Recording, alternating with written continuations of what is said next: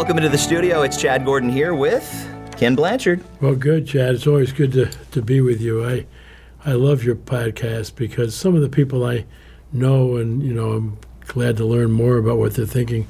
But some of these new people, like this one, Elena, I didn't know her before, but man, she is something. After listening to the podcast the first time, I called her immediately on the phone. I said, we got to get together and learn from each other, It's a great opportunity to see what the greatest minds are thinking, and then the upcoming greatest minds are thinking as well. And it's been a really fun first season. So what we're doing here towards the end is we're highlighting some of our favorites, and this was one of your favorites. Mm-hmm. Yes, and she really just lays out some simple truths in ways that you can really go, whoa, that's something I ought to work on, Yeah, and the book is The CEO Next Door, and we're going to let you get into that. We're going to get into that in just about a minute or so. But it really does talk about it. It's not. This isn't a book for future CEOs. It's not necessarily a book for current CEOs. It could be, but it really is a book for a leader. And as you know, leaders are at every level. That's right, for sure. And I think it could help people who are parenting too, and all those kinds of things. So fabulous stuff. And so you're going to really enjoy Elena. So let's talk about the podcast for just a moment. You talked about a second ago about how it's a great way for people you already know and then get exposure.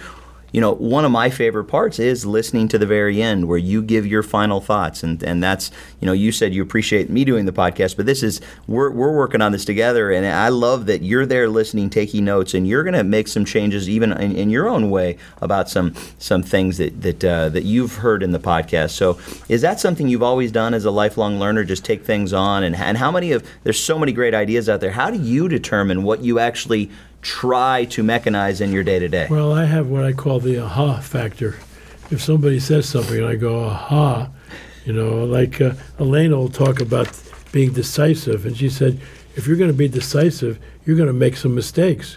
She said, the people who are not decisive, they want to know all the information and all that. And I went, whoa, that's really a good idea, sometimes we think things through too often. We're going to charge ahead and deal with the ones that mess up. That's why I wrote the 1-minute apology.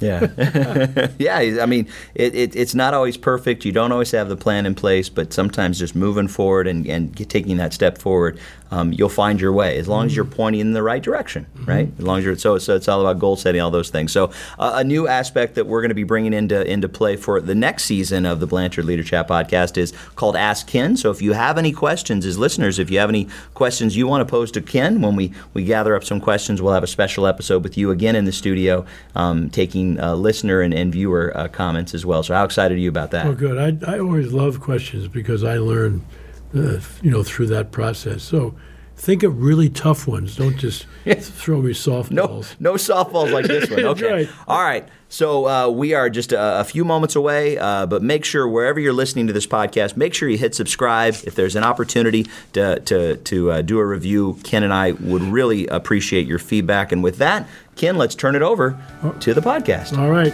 I'm excited.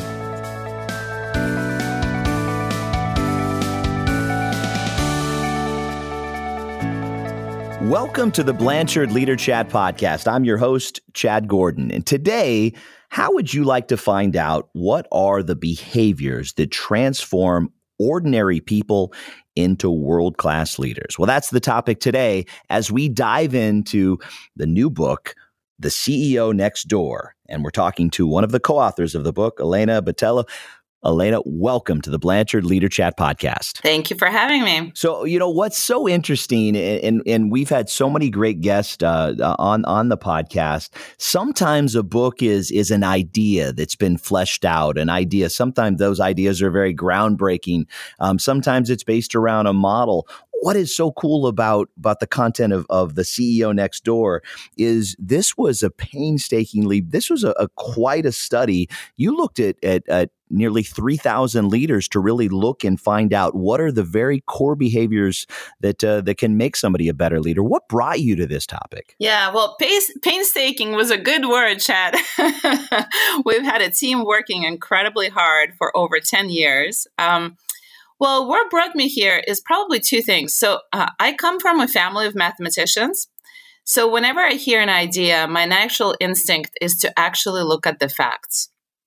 And so there's so much conversation about CEOs. There's so much in the spotlight. And yet, as part of my role at the firm, JH Smart, where I'm a partner, we're called by boards and investors often to advise them on who should become the next CEO, or we're called in by CEOs to help them become most successful. And time and again in my experience, I found that the lore out there actually just didn't match up to the facts. And I found that it was incredibly costly. And so that's when I suppose my heritage kicked in, right? Being a good Russian, math is one of the things we kind of hold on to. And so I thought, well, it's interesting that even people who really should know what makes somebody so successful to get to the top really are guided more by stereotypes and gut feel. And so what if we introduced some facts and data and brought that to the table? And so that was the initial inspiration for the book. And then since then, actually, now that the book is in the world, we actually found that the impact it's had is much, much bigger than that.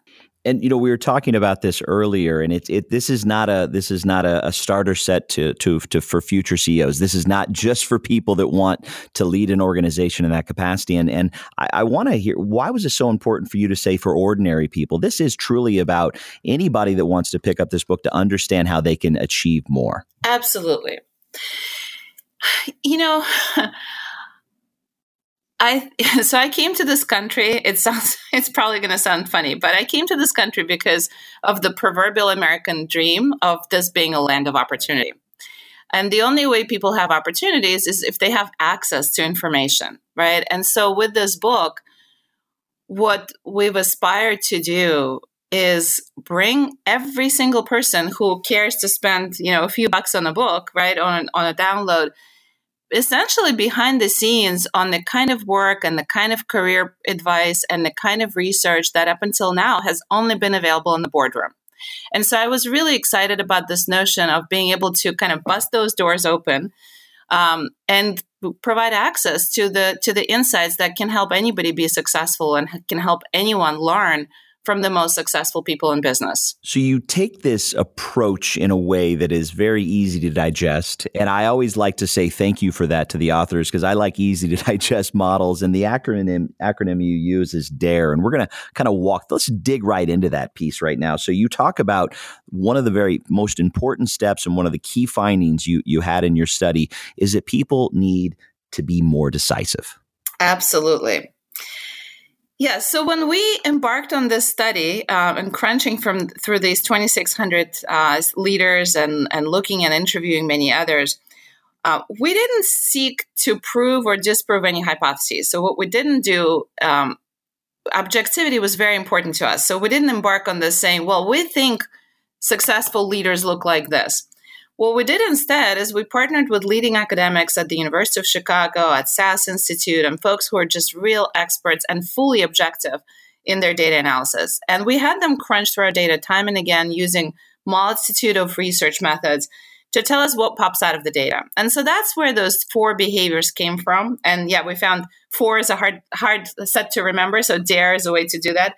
And decisiveness was right at the top. So both in the data we looked at, in our client experience, and in follow-up conversations, decisiveness stood out.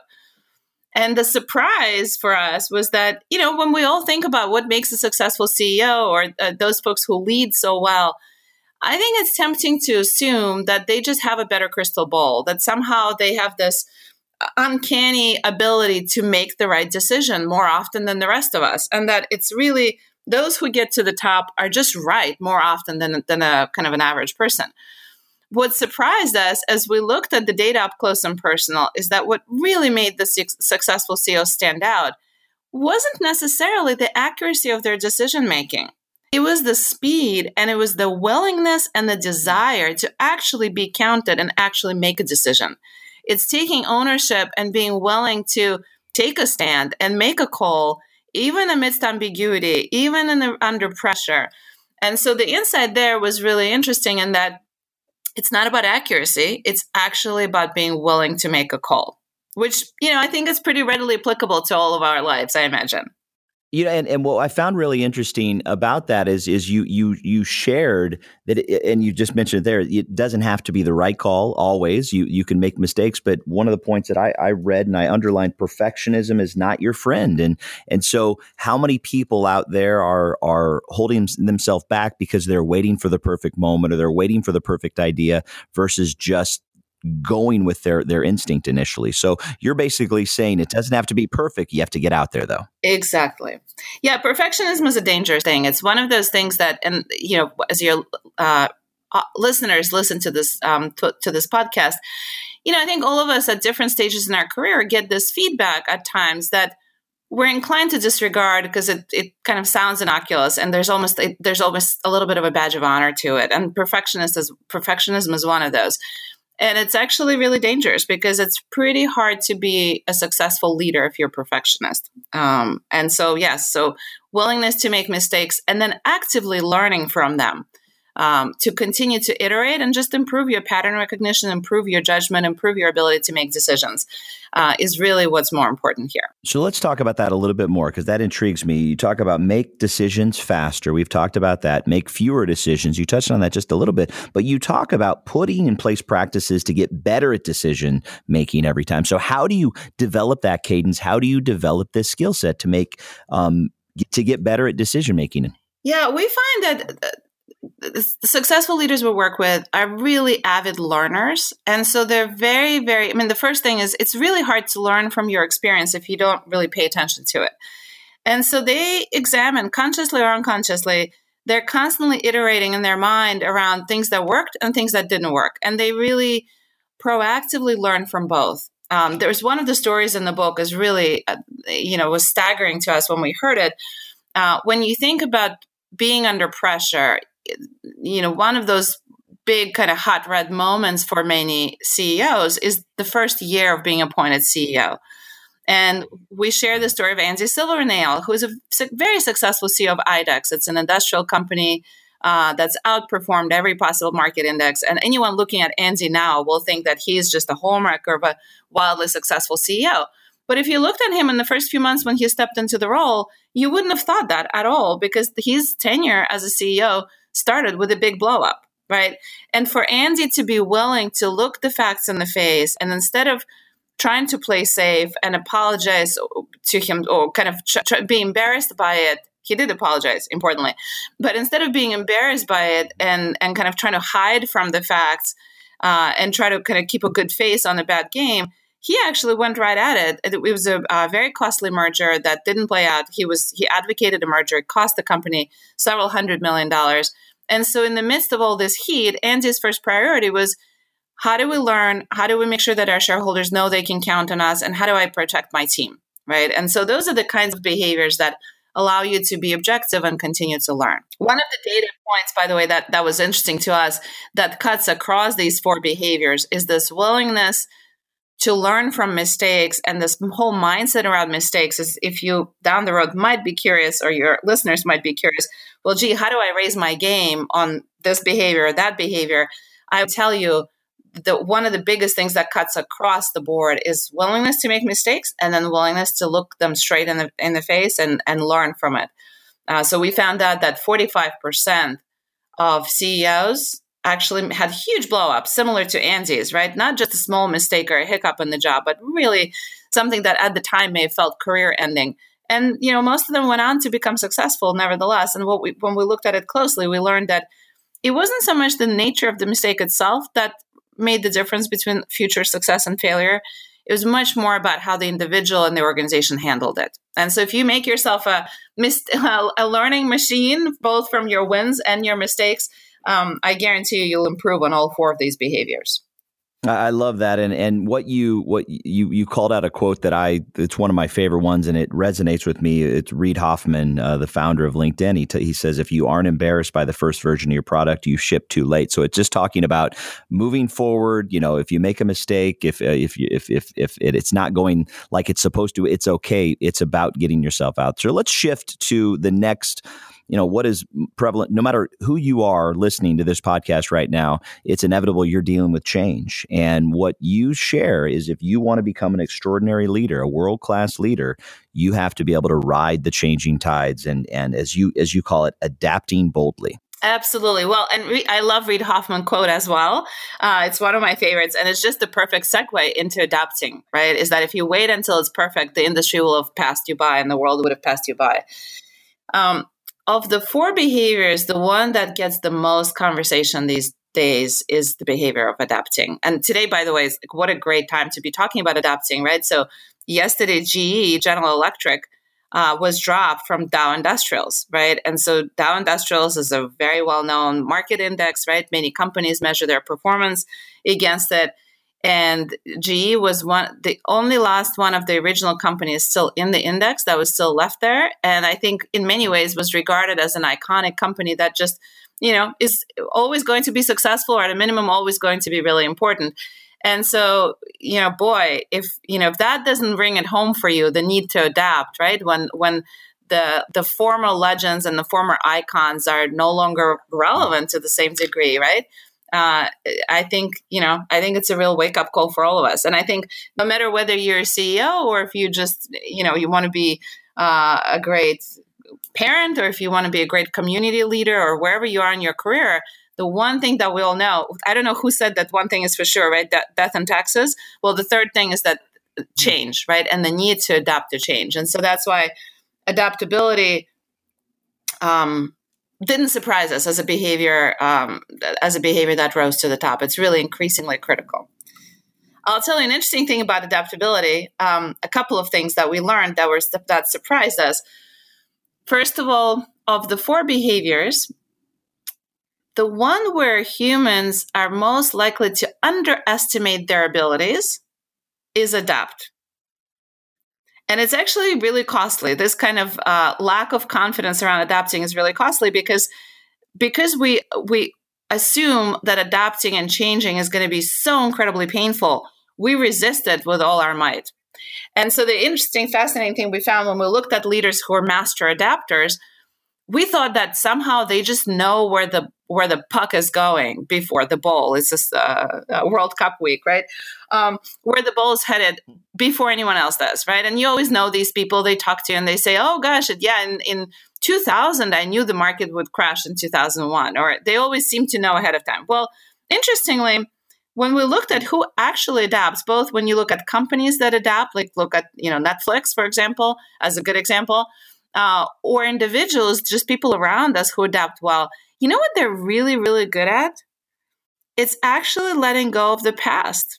They're better than average person at letting go of the past behaviors, past habits, past commitments that worked for them up until now, but actually will not serve them in the future. And this is where the best are separated from the rest is how long are you going to be holding on to something just because it's comfortable, as opposed to pushing yourself to really adapt boldly. And I just mentioned before, you guys, it calls to mind the famous Dr. Phil. How's that working for you, right? When you keep on doing the same things over and over again. I know you didn't call that out in the book. So we've gone from Reid Hoffman to Dr. Phil. So we're covering a lot of ground here. Exactly. Well, you can throw in that boiling frog, right? We all like to talk about the boiling frog syndrome. That's a typical kind of average human normal reaction to change. And the frog that jumps out of there well before everyone else has abandoned a very comfortable environment, but to survive and thrive in the next day. Absolutely. So, the next thing that we want to talk about is what you call the third step, or the third behavior, which is relentless reliability. So when you talk about relentless reliability, is that just showing up each day? Is that answering the emails you're supposed to answer? Is that just pure excellence? How do you define reliability as it applied to this study? So here's the crazy thing about reliability. Decisiveness, we got. Adaptability, we got. When those popped out of the data, we thought, yes, absolutely, that really resonates. We saw reliability and we thought, well, gosh, really? Let's double check our analysis, because reliability just sounds so pedestrian, right? Reliability doesn't sound like a sexy, sophisticated, high-end, fancy skill, right? That the person at the top would really differentiate themselves on. Because remember, what's really special about these 4 behaviors, right? Because there are a ton of studies out there about how you be a successful leader. If you kind of lined up all the laundry lists out there, it'd be a million things you need to look at, right? What's really special about these behaviors is that they're statistically demonstrated to actually be associated with higher likelihood of success, of higher likelihood of actually performing well. And so we were kind of stumped when we saw reliability because it just sounded too simple. And so reliability turns out to be one of those simple but not easy skills. And the fascinating thing about it is that of the 4 behaviors, it was actually the only one that both dramatically improved your likelihood of succeeding in the role and also doubled your chances of getting hired. So it's a double whammy. And it gets better. So we've been asked a lot about, well, it's great. I read the book. It's fantastic. But I really want to know how I stack up, right? Because a lot of ambitious folks out there, we all want to know how we measure up. And so responding to that, we put together an online test. It's a very easy, simple self-assessment. And so we had over 14,000 people at this point, I think, take that self-assessment. Of the 4 behaviors across the 14,000 people that took that online self-assessment, what would be your guess? Which behavior was lowest rated? Which behavior did people have the least capability on average? Well, unless you're setting me up, I'm assuming it's about the reliability, and that is interesting. That would be the one of the 4. Isn't that crazy? So you have the behavior that sounds so simple, and yet it's the one that people are least consistently competent in. And so I would say, if someone is listening to this podcast and wondering, well, gosh, I don't have time for the self-assessment and all that. And the book is curious, so maybe I'll read it, maybe not. But I want to know which I should work on first. I would say you can hardly go wrong by focusing on relentless reliability as your top priority. And that does make a lot of sense. I mean, doing what you say you're going to do and being overall reliable and showing up is going to improve your relationships in the workplace. It's going to get people to believe in you. You're going to be a leader that people are going to want to trust more as well, because trust is very important as it applies to reliability. Exactly. And if you'd like one surprising tip, we're kind of on a roll here with surprising tips for each behavior. Yeah. I'm happy to offer one for reliability.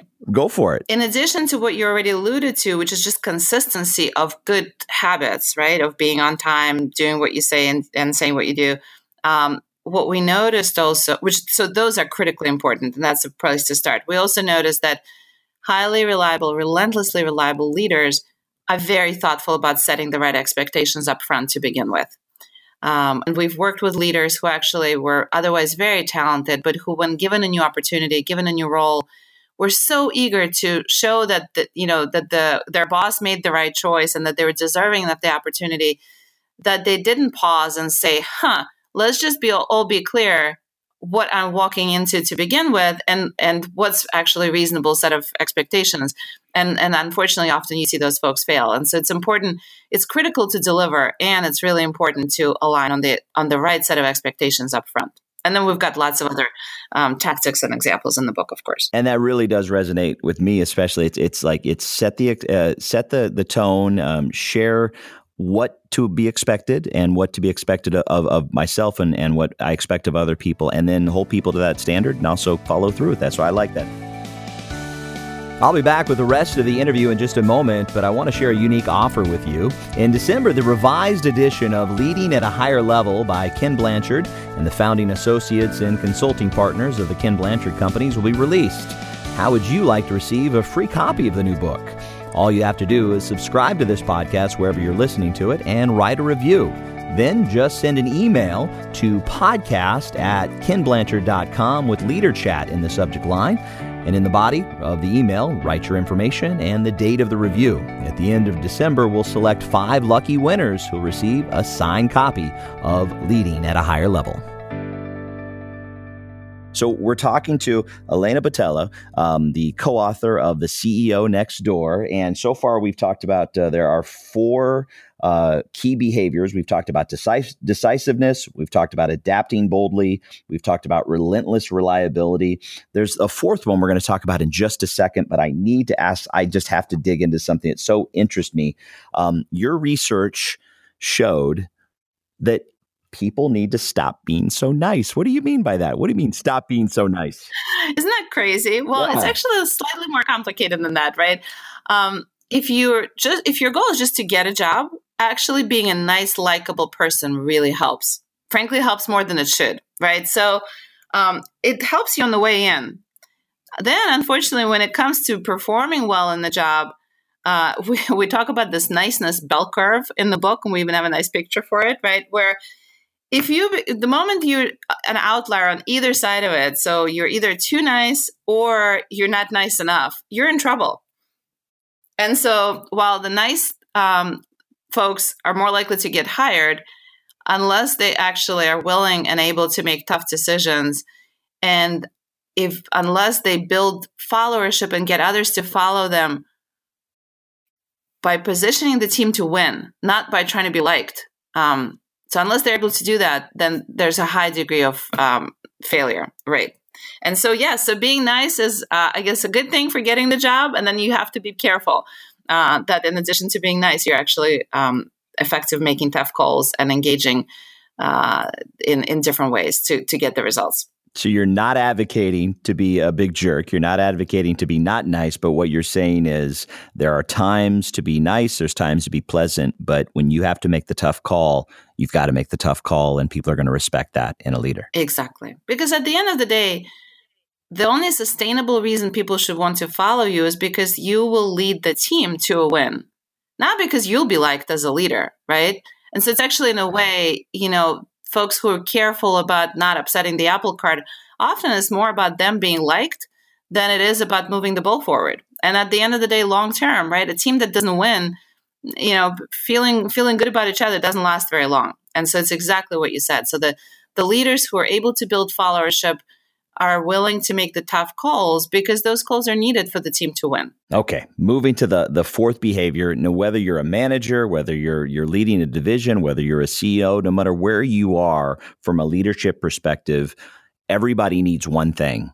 Typically, they need results. And so your last behavior really focuses on the impact that a leader can make. So what do you mean when you talk about engage for impact?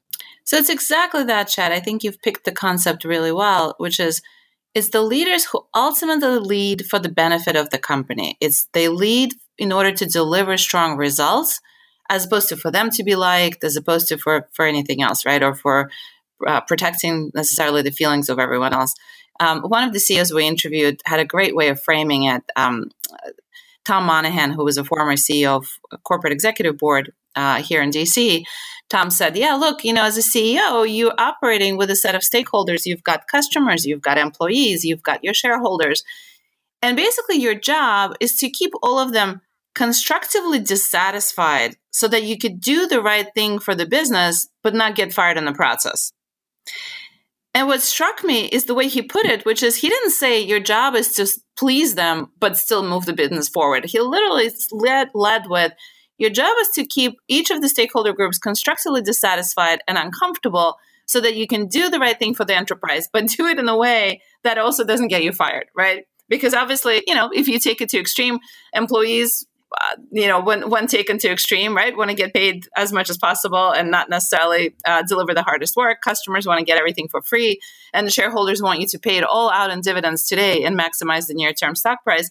But then ultimately, if you believe that for all three groups to be really successful long-term, you actually need to make good choices, then none of those extremes, right, would be good choices. So I'm simplifying it a little bit, but that's the way you frame the concept is exactly spot on. Okay. And so again, it is about results. It's about serving everyone. And that is an area where it kind of can separate the good from the bad, or the people that are able to serve those larger roles. So one of the other areas that you focused on was, because we've walked through the four behaviors, is some little ideas and prompts to help people kind of move forward. So you talk about fast tracking your future. So what are those 3 steps? How would somebody go about really being more focused on getting a handle on what they want and how to make that come to fruition? Yeah, so we anticipated that some of the folks reading this book and listening to these conversations might be fairly ambitious, right? And so we've laid out the 4 behaviors that are statistically proven to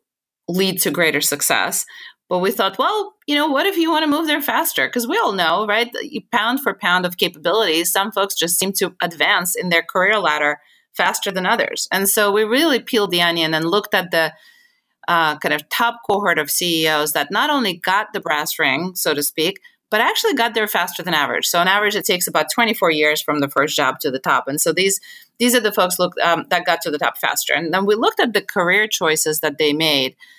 And frankly, we were a little nervous that things we'll find will be kind of very predictable, but hard for many of us to access or affect, like things like elite MBA programs or working at a marquee company. Obviously, if you're starting out, at a great company with great pedigree, it for sure helps, etc.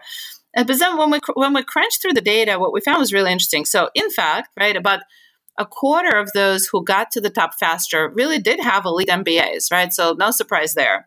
That was for about a quarter of them. 97% of them, so virtually all of them, 97%, made career choices of one of these three kinds that we uncovered that we called career catapults, because these are the kinds of career choices that have the power to catapult you to the top way faster and more powerfully than kind of the usual lockstep process might. And so those are the three catapults that we talk about in the book. And so one of them, for example, I might share.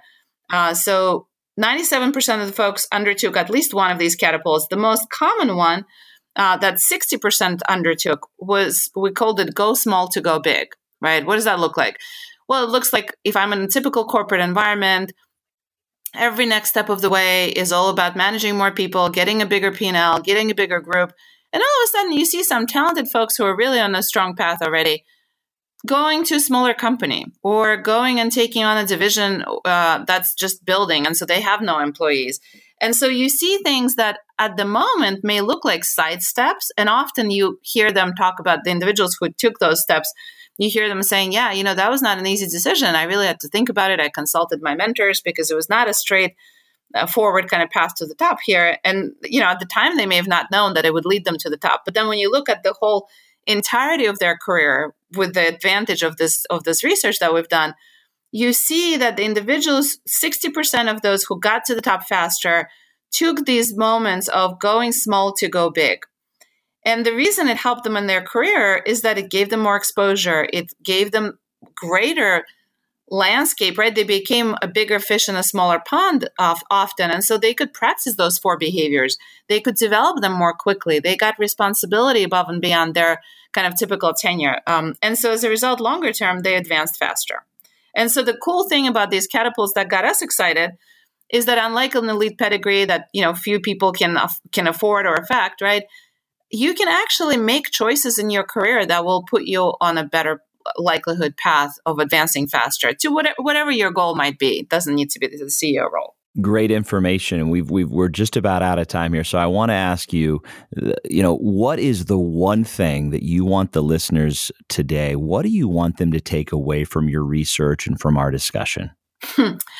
I'll quote somebody at Wharton who read the book and said, what I'm realizing is if you could read it, you can do it. Is that excellence is more achievable for many of us than we might assume. And so my one big admonishment is that while I know the book will help anyone, no matter where they want to be, I'll share one statistic. When we looked at CEOs, only 30% of them actually knew early on that their goal was to become a CEO. 70% of them never set that objective. And so whatever your destination is, assume it's possible, and I hope that the CEO Next Door will help you get there. I appreciate that so much. What Ken Blanchard really talks about is the simple truths, and what you're saying is this shouldn't have to be elusive. That's what our goal is of this podcast as well. Is we want people to take these ideas, run with them, and see that the future is very bright. They just have to look up and start taking some steps forward. So thank you for shedding some more light on that with your research, Elena. I really appreciate your time today. If people want to dig a little bit deeper into you and learn more about your background and how they can get in touch with you, where do you recommend they go? The easiest place to go is CEOnextdoorbook.com, CEOnextdoorbook.com. So you can find my bio, a bit about the book, and the self-assessment I mentioned earlier there as well. Perfect. Thank you so much, Elena Botelho. Thank you so much, co-author of The CEO Next Door, The 4 Behaviors That Transform Ordinary People into World-Class Leaders. Thank you so much for being on the Blanchard Leader Chat podcast. Thank you, Chad. It's my pleasure. Thank you as well for listening today. If you enjoyed this interview and want to hear more, be sure to subscribe on Apple Podcasts, Stitcher, Google Play, Spotify, or wherever you listen to podcasts. Just search for Blanchard Leader Chat. That's Leader Chat, all one word. The best way you can help us grow is feedback. As Ken likes to say, feedback is the breakfast of champions. So please write us a review so we can continue to bring these important messages to you and also grow and learn from what you share. This podcast is sponsored by the Ken Blanchard Companies. If you'd like to learn more, go to kenblanchard.com. You'll find a lot of free resources to better yourself and your organization. Thanks again for our guest for joining us today. For now, I have the pleasure of turning it over to Ken Blanchard for his thoughts on what we discussed. Here it is, your final minute with Ken Blanchard.